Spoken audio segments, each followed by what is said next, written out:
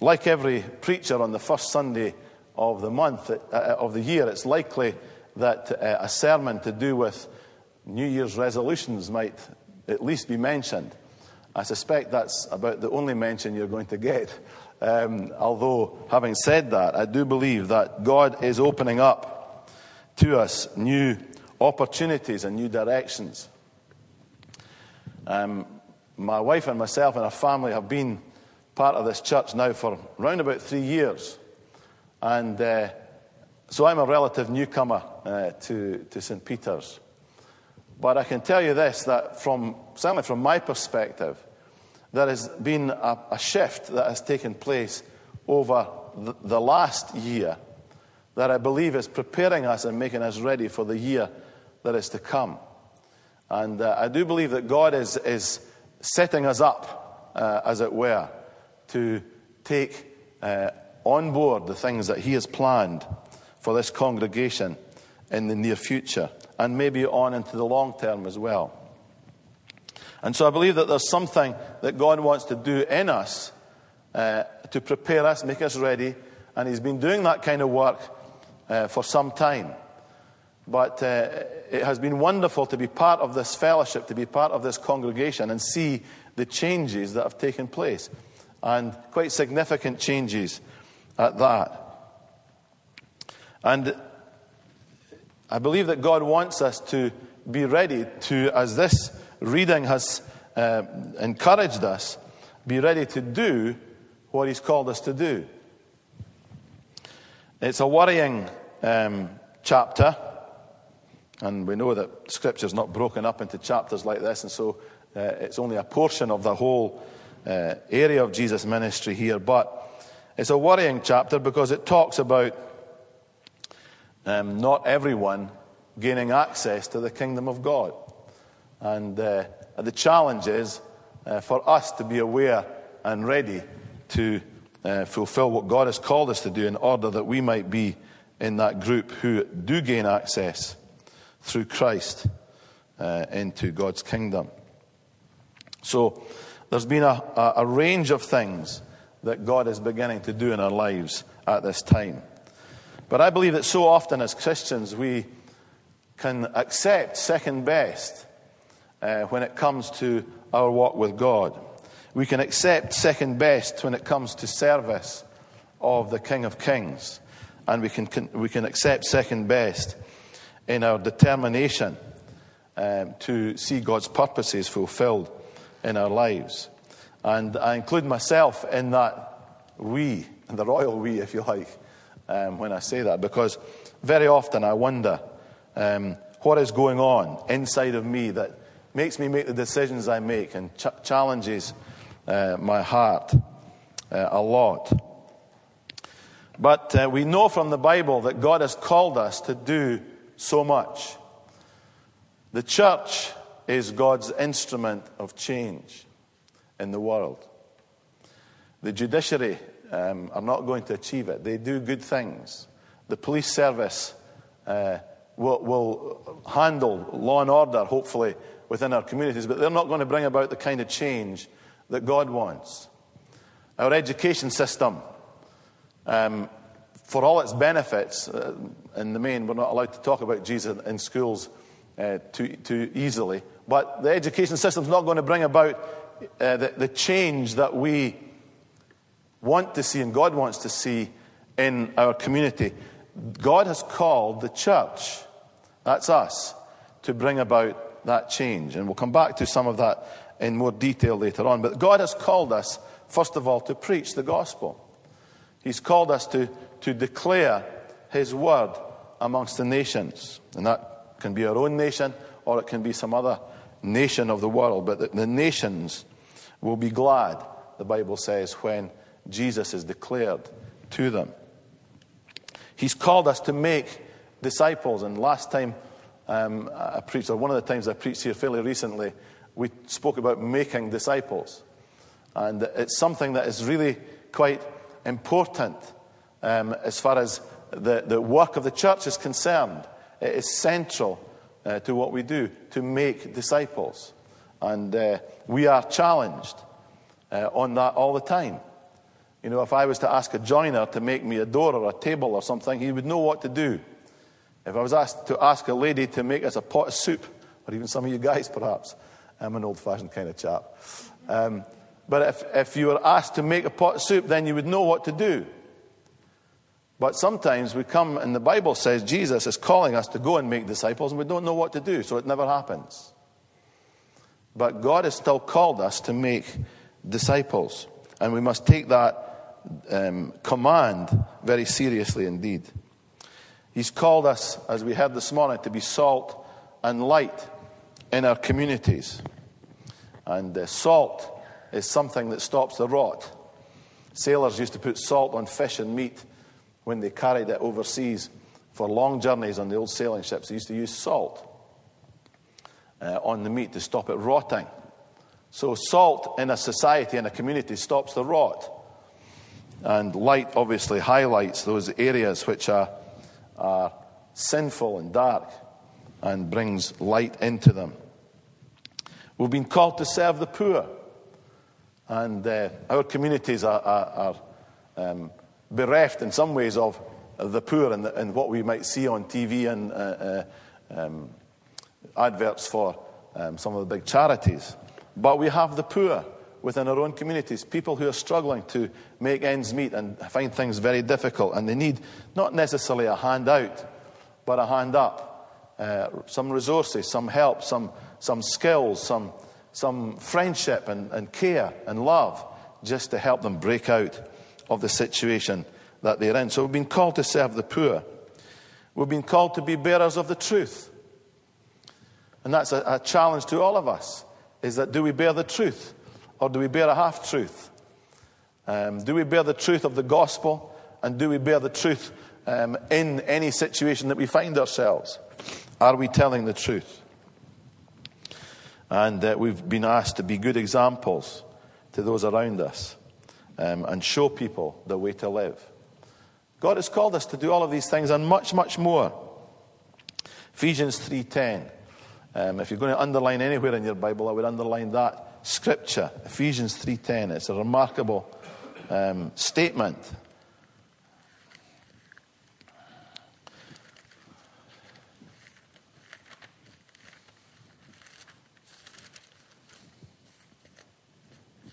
It says, and now through the church. And now through the church. It's a remarkable statement that God wants to make, and that's disappeared from my Bible completely, of course, at this moment in time. But anyway, Ephesians 3:10. His intent, that's God's intent, was that now, through the church, the manifold wisdom of God should be made known to the rulers and authorities in the heavenly realms. So it's the church, it's us, that God is calling to deliver on God's promise to the world. He's asked us to do it. Now, I don't know about you, but I get scared when that kind of thing begins to dawn on me, that it's down to me, it's down to you and I, it's down to us as a church of people to touch the hearts and lives of those round about us. It's scary stuff. Those that we work beside, those that we live beside, those that we bump into on a daily basis, that we travel beside. And I have a carpool system going to work in the morning up to Arbroath. And it's interesting, to say the least. There's a fairly wide range of age groups, mine's being the oldest, in the car. And the attitudes and ideas and philosophy that goes on, very much in our generation now, it's okay to, you can't kill the trees, but you can murder babies in the womb. That's okay. There's a wide range of attitudes. How can you possibly bring these two together? And there's a challenge about bearing the truth into that situation. And I always encourage them when they make expletives, like things like, oh God, or whatever, that thanks for praying for us in the car. I wind them up all the time, and they get really ratty when I do that, because they're not really intended to pray at all. But anyway, I'll take a a prayer like that rather than no prayer at all. But we're asked to bring about change within our community. We're asked. It's us. And, we can sort of try to isolate ourselves from that and say, well, surely that's the minister. Surely it's the elders and the deacons. Surely it's those in the church who have some sort of ministry. No, we're all asked and commanded and called to be salt and light and to bring change now through the church. And Jesus said he will build his church. And that's what I believe is happening in this congregation now. He's beginning to build us into something that he has planned, into something that he has a purpose for. And so it's not just a matter of turning up on a Sunday and hopefully we'll manage to get through the service without banging our head off the pew in front and falling asleep or whatever. But that we somehow receive what God is saying to us, that we somehow take that on board, and it changes our attitudes. It changes our soul. It changes our philosophy, and it brings us into line with what God wants for us and for this congregation. And so now, through the church, don't forget that. That's us. We're in a very much a changing culture. There's a huge shift going on within our culture at this moment in time. And one of the things that really amazes me is the desire to be famous seems to have come across our youth culture in particular, but lots of people within our culture. The desire to make it, big names, things like X Factor and so on, are on telly. And somebody wants to be that last person standing up in front of the judges and, be given the multi-million contract to sing or whatever they have to do. I can't think of anything worse, personally. I'd probably be one of these guys who got thrown out on the first day. I wouldn't even go near it with a barge pole, thankfully, but anyway, that's another matter altogether. And so there's this desire to be famous, but the issue that strikes me so much about that is that those who want to get involved in that, they put everything that they have into it to get there. You see these people and they're sitting around in this huge hall and they've got to go in before 4 judges, and that's a scary enough moment, but the fact is that your folks have told you, your friends have told you that you can sing, and you go in there and it's patently obvious that you don't have a bright note in your being, and you have to stand in front. They put everything into that, the whole works into it. It costs them. The cost is financial. The cost is time. There's a challenge there for us. The time for rehearsals and all the rest of it that goes through. It seems to be no object, the desire to be famous. Embarrassment seems not to hold them back. There's another challenge for us as the church. Embarrassment doesn't seem to hold them back. They'll do anything to have their minutes of fame. Their effort seems to be 100% in a lot of cases. Lots of effort they put into reaching their goal. Their goal becomes the first priority of their lives. And Luke 12:34 challenges us on that. It says, "For where your treasure is, there will your heart be also." There's a real challenge in it for us as Christians. One of the things that surprised me as I watched, and I don't watch it very often, but I have watched it, the X Factor stuff. And it just gives me the cringe. It should be called cringe factor as far as I'm concerned at times. It's just so cringy at the start when all these people are standing up and they're dreadful. But one of the phrases and the statements that have been mentioned from a 16, 17-year-old, "I've dreamt of this all my life, to be famous." And I think, well, you're only 16, how could you possibly? It's not a long-term dream. But it's almost like, if this doesn't happen now, and it doesn't happen for me now, then my life will be in tatters and ruined. And so it is an interesting phenomenon that takes place. It's taking place in our generation as we speak. Acts 13:36 says this, that David served God in his generation. David, the shepherd's boy, shepherd's son, served God in his generation. Now, it always amazed me that these words were written, because it kind of suggests, well, how could he possibly serve God in somebody else's generation? You can't. My father's now gone to be with the Lord. It was in his late 80s when he died, but I couldn't serve God in his generation. And our son David just heading off to Edinburgh tonight to get into his lodgings to start work tomorrow morning in Edinburgh. I can't serve God in his generation. I only have one generation, and it's mine. You only have one generation, and it's yours. It's the only opportunity you're going to get. And it's to serve God in your generation. He took his chance, David did, and served God when the chance was there. I've heard it so many times. If I had my life over again, I'm sure you've heard people make that statement. If I just had the same chance again, if I had it over again, I would make different choices. I would do it differently second time around.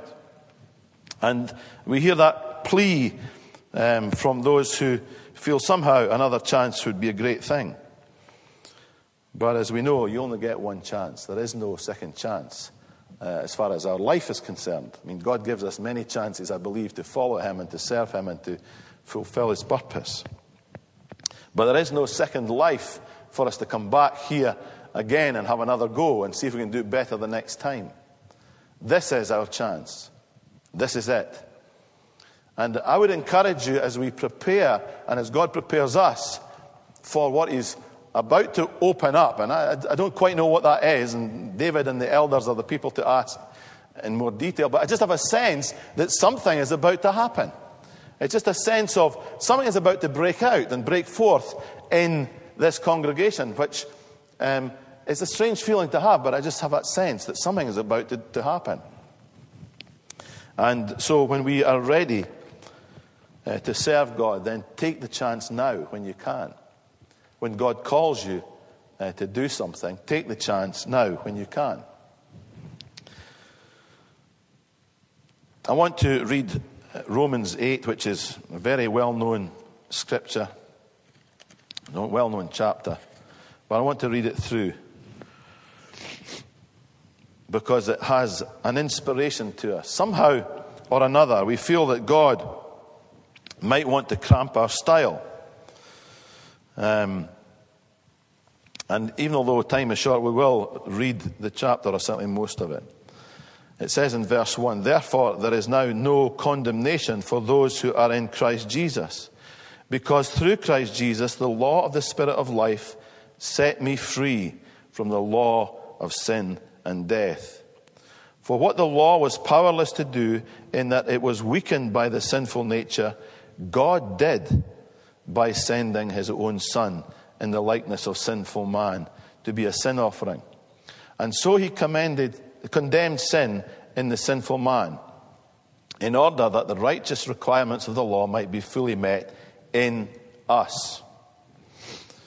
We do not live according to the sinful nature, but according to the Spirit. Those who live according to the sinful nature have their mind set on what that nature desires.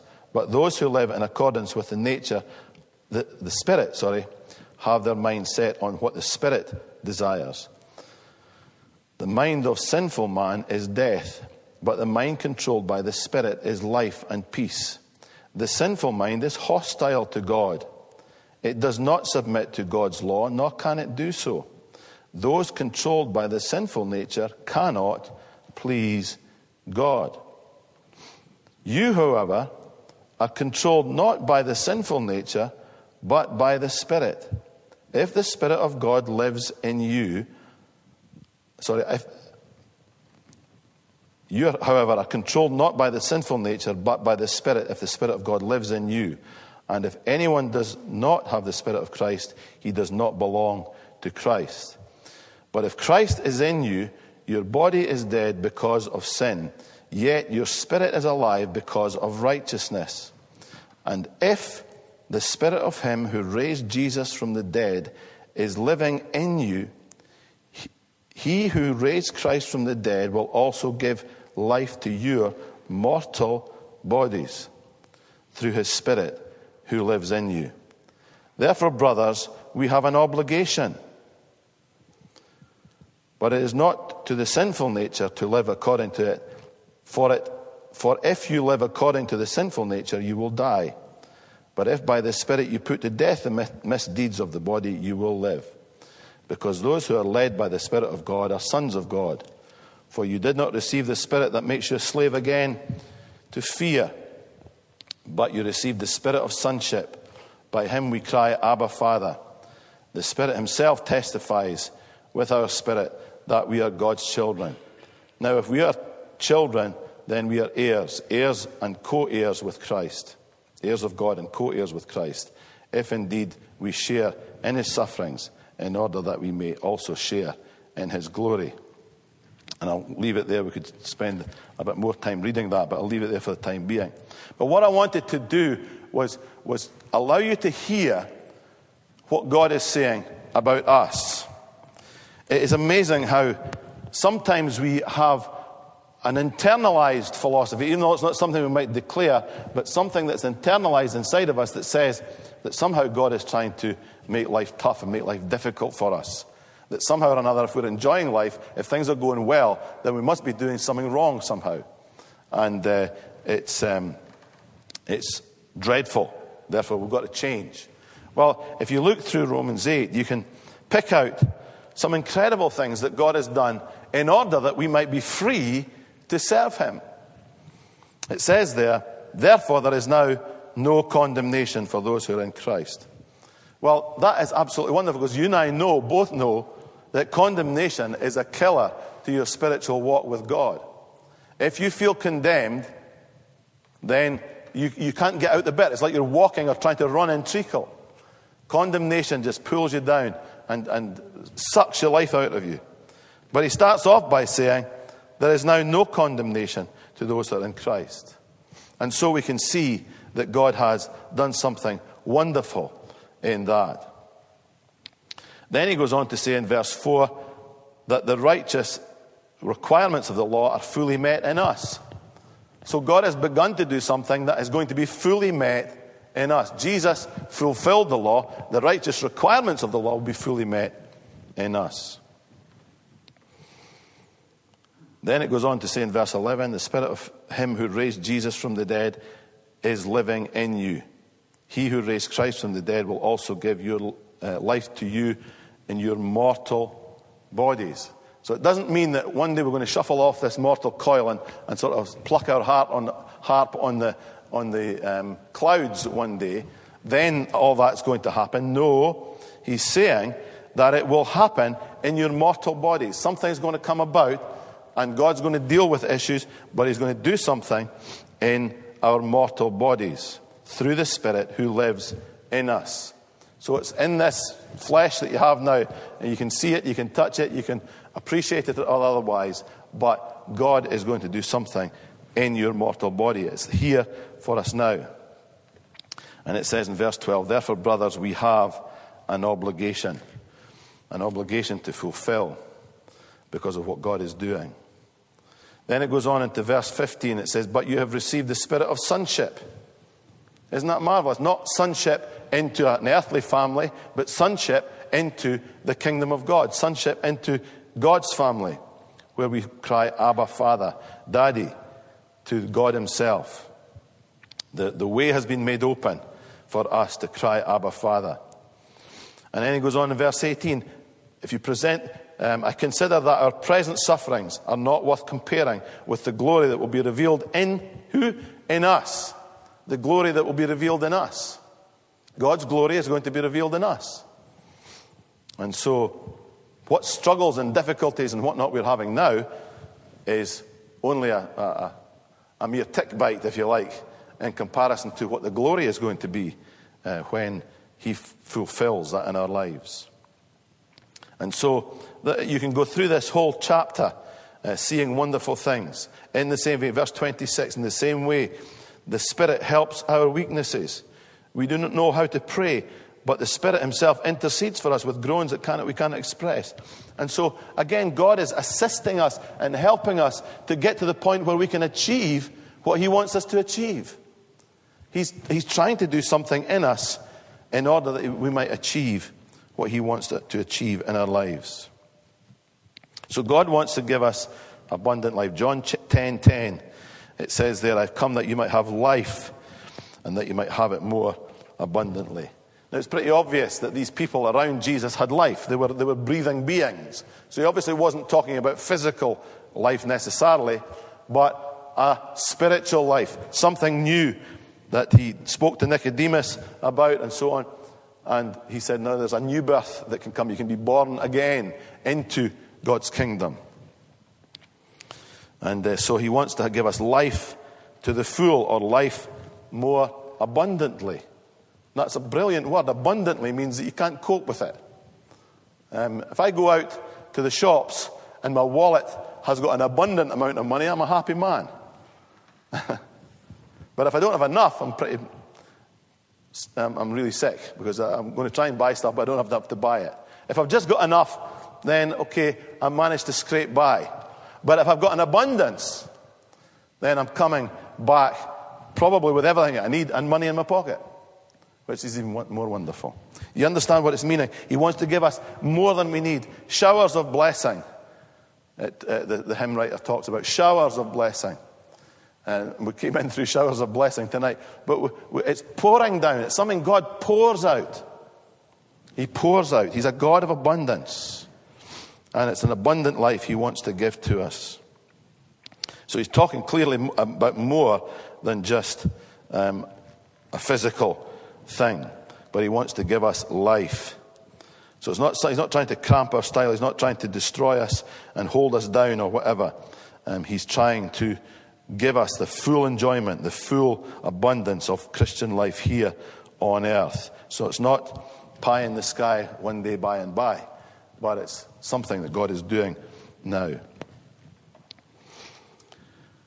As I was preparing for this, I remembered a verse which is way back in Exodus. And if you want to take a note of it, you can look back later. But it's the story of the servant of God who is the servant of the master as it is then, but we can look at it as the servant of God. The servant of the master who has come to the end of his term of slavery. In Israel, you had to spend so many years as a slave, and then you were set free. You were a free man. And the story tells of the master who, if the man had come to his service on his own, and he had acquired a wife and children and so on while he was with the master, he had to be sent off on his own. He didn't get to take his wife and kids with him. He went off on his own. So if he wanted to be free, he could be free, but he had to be free on his own. He couldn't take his wife and children with him. It was a dreadful thought. But what this man did was, he came to the master and he said, look, I love you, my master. I don't want to change a master. I think you're a brilliant master. But I also love my wife and my children. I don't want to ever be free. I don't want to be free again. Now, there is a real message in there for us as God's people. And I can remember singing this song years ago. I'm not going to sing it to you now. You'll be happy to know. But it says, pierce my ear, O Lord my God. Take me to your door this day. I will serve no other gods. Lord, I'm here to stay. For you have paid the price for me. With your blood you ransomed me. I will serve you eternally. A free man I'll never be. And that encapsulates the story, because what would happen is that this man would be taken by his master to the judges. And the judges would hear his story and he would say, I don't want ever to be free. And his master would take him across and pull his ear up against the doorpost of the door and take an awl, which is just a circular cutter, and cut a hole in his ear. Now, if you saw someone with a hole in their ear, a large hole in their ear, it meant that they were now no longer ever to be set free from slavery. They were never to be a free man. A free man I'll never be. And so that's the kind of level that God is working on. He's asking us, because of what he's done for us, for you have paid the price for me. With your blood, you ransomed me. I will serve you eternally.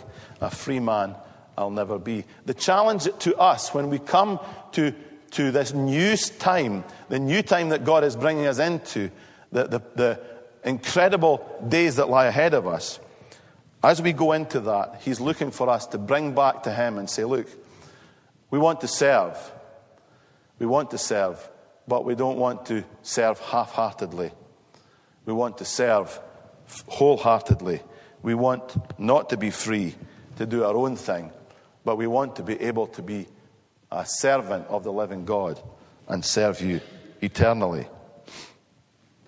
But God is not intent on making us miserable. The idea behind that was that this man absolutely loved everybody. He loved his master. God is not a brutal master. God is a loving master. And so he says, I never want to be free. Okay, we will have challenges. We will have problems. There will be issues that come up. But God wants us to serve him eternally. But there's also a commitment required from us, an obligation, as we read earlier on, for us to come and serve God. I want to divert just a little bit at this juncture, because I want to bring in another challenge. Not enough challenges as it is tonight already. But anyway, why waste an opportunity like this and throw out another few challenges? Because they're coming to me as well as to everyone else. This question was once asked: if you were to be accused of being a Christian, would there be enough evidence to convict you? That's an interesting question, isn't it? An interesting challenge. Here's another question, a similar question, but it might help to put it in perspective a little bit. If someone were to accuse me of being a father, would there be enough evidence to convict me? Well, to be able to answer the question, we need to be able to say, well, what does it mean to be a father? What's the definition of a father? If the definition of a father is that I've sired some children, and you know, everybody tells me that my son looks very much like me, so I don't know, I can deny I've at least got one son. So that's fairly obvious that in that category, with that definition, then I am a father. However, there are other definitions of a father, and those of us who are fathers will be aware. And you can apply this to any kind of relationship as well, I suspect. But if your definition of a father means that you are caring for your children, serving as a loving head of your home, sacrificing all the time for the children in order that they might go one step further than you did, providing physically and spiritually and so on, then if that is the definition, then I would have to then look at the facts again, look at the information that is put before me and say, well, am I a father or am I not? So let's go back to that question. Is there enough evidence of me being a Christian to convict me? So what is the definition that we're looking for? What is the definition of a Christian? Well, there are lots of definitions that people will present. Well, I've been confirmed 20 years ago or 2 years ago. I'm on a church membership list somewhere. I go to church on high days and holy days, Christmas and Easter and so on. I put money in the offering plate. I give to charity. I'm nice to my neighbour. By the way, nice never comes up in the Bible anywhere. If you want to look for it, it doesn't exist. God is never described as being nice, and so Christians shouldn't be described as being nice either, by that definition. So lots of people will fall into that category. That, yep, I could be a Christian if I have one or more of these items that I mentioned. But we read that scripture that says in Matthew 7, not everyone who says to me, Lord, Lord, will enter the kingdom of heaven, but only those who do the will of my Father in heaven. You see, doing it is doing it. Praying about it's not doing it. Thinking about it's not doing it. Discussing it with your friends is not doing it. All these are good things. But doing it is doing it. Doing what God has called us to do is doing it. And so we need to look at the evidence that's going on at the beginning. Where are we about right now? What is our standpoint? Where do we belong? Should we be changing? Do we have to move on? Do we have to transfer some of our allegiances into God? See, thankfully, God is the judge of the human heart, and there's no better deal going out there than having God judge you, because he's a true and a righteous judge. It's a bit scary when you think about God judging you, but you can be sure that you will get a very true judgment from him. He is the one who can read your heart and read what's going on within you. So what is it that makes us a Christian? Obedience to God's word. Obedience to his call upon our lives. Obedience to what he's telling us to get involved in. Obedience to the challenges he lays before us. Therefore, whoever hears these sayings of mine, Matthew 7, and does them, he is like a wise man who built his house on the rock. It doesn't matter what gets thrown at that house, it remains standing. It remains there because it was founded on the rock. It's established on the rock, who is Christ. Our calling to serve God is more than just lip service. It's more than just attending. It's more than just being there at all the meetings, as it were. Although that's a good thing. Don't say that I'm knocking that at all. But it's more than just lip service. What about our ownership of Christ? What do we do with this one they call the Christ? What about our worship? What about our prayer? What about our outward walk before men? The Bible says that men will see your good deeds and glorify God. What about our desire to serve? Jesus said himself that the greatest in the kingdom is the one who is the servant of all. What about that desire to serve? What about our giving of time, skills, finances, our giftings? Those things that we can do so well but don't quite know why. It's like a singing voice, for example. I mean, that's a gift from God. You don't just sort of buy one of them off the shelf. And so, what are the signs that God wants to see in our lives? What is it he's looking for? What is it he wants for us to be involved in and be getting along with? He wants us to serve him. Joshua 24:15. Joshua says this: as for me and my house, well, we're going to serve the Lord. I don't care what you're going to do. You're going to do what you're going to do. But as for this house, as for me and my house, we're going to serve the Lord. And we can take these words of Joshua and apply them to ourselves and say, Lord, help me to be like Joshua in that respect, to serve you with my life. Now, it may be that there are all sorts of issues that we can't cope with and we're struggling with, but nevertheless, he still wants us to serve him. The other day, don't tell my wife this, but she's not here tonight, but I'm a regular attender at the local charity shops. You probably know, by the way I dress and stuff, and kind of things I've got around me. But I love going to charity shops to find out what they're raking about in the shelves and find what books they've got and junk they've got in there. I drag it home, and my wife despairs with me when she finds out that I've brought some other trumpery into the house. But anyway, I was in the shop, one of the charity shops in Arbroath, not so long ago, and I found a little New Testament, and it's called The Signs of Life New Testament, and it's absolutely brilliant. And it basically describes 5 things that show that a Christian is alive. So here's a list of 5 things, and if you want a shot of the Signs of Life Bible, New Testament, you can borrow it from me, but please don't put it back in the charity shop. What about dusty shoes? Dusty shoes, on the move, doing something. How do I become relevant? Not necessarily culturally relevant all the time, which can be dodgy.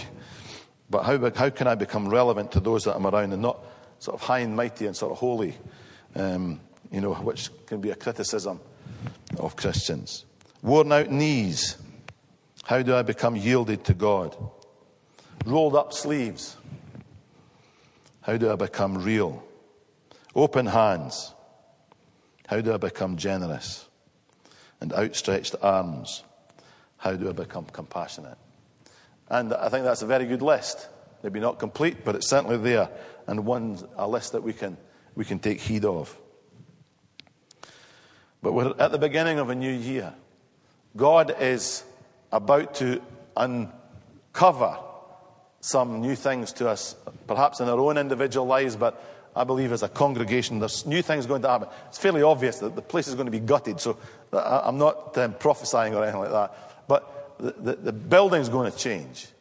But our outreach, our walk with God, I believe, is alongside that. And God will want us to change and maybe be renovated as well. Some old things thrown out and some new things put in place. So we're at the beginning of the new year.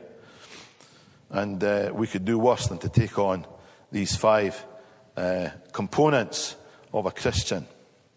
But there's one thing that God will want to inspire us. He will want to challenge us. He will want to melt us and mold us and bring us into the kind of shape He wants us to be. Here in St. Peter's, we're about to see a breakthrough, but we don't know quite exactly what that all means. But I believe it to be of quite large proportion. And God has begun a process.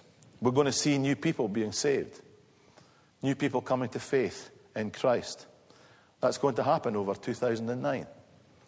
And if it doesn't, we'll be very surprised. More people needing attention, pastored and looked after and served and so on.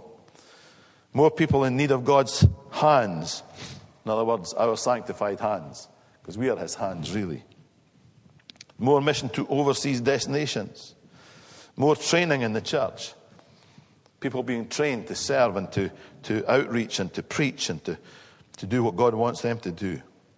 More need for servants. People with a towel around their waist who want to wash feet. I promise I won't bring mine. More boldness. And that's tough for us Scots to be bold at times. More commitment, more sacrifice, more effort, more time, more money, more skills, more gifting. All of these things God wants from His people. And when revival happens in us, which I believe is part of what God's package is that He wants to revive our hearts and our souls and change the church to be what He wants it to be. So we're given an opportunity to serve. A, is there enough evidence to convict us of being a Christian? And B, are you going to be involved there? Are you going to throw in your weight behind it? Are you going to do what God has called you to do? Are you going to be part of this congregation? God is asking for signs of life to be seen. He's looking for full-on Christianity. He wants us to be proper Christians. And it says, the Bible says that if we sow, then we will reap one day if we don't faint and fall over before that time comes. Many people don't see the harvest, but they've sown seed anyway. But we will see a harvest, the Bible says. So let's not, Galatians 6:9, let's not be weary in well-doing, for in due season we will reap if we faint not. So these are the encouragements that I would give to you tonight. I keep looking at that. Watch only 5 to 6. We've got another hour to go. So I could keep going. But these are the encouragements that I would give to you this evening. Let's be prepared, because God is doing something. Let's not be in any doubt about that. He is doing something. We don't quite know the full extent of that, but He is. So let's be ready to serve Him and get on board with it. And let it be known that we walk down the street and somebody collars us and asks us for the evidence, that we're able to give some evidence of being a Christian. Let's pray together.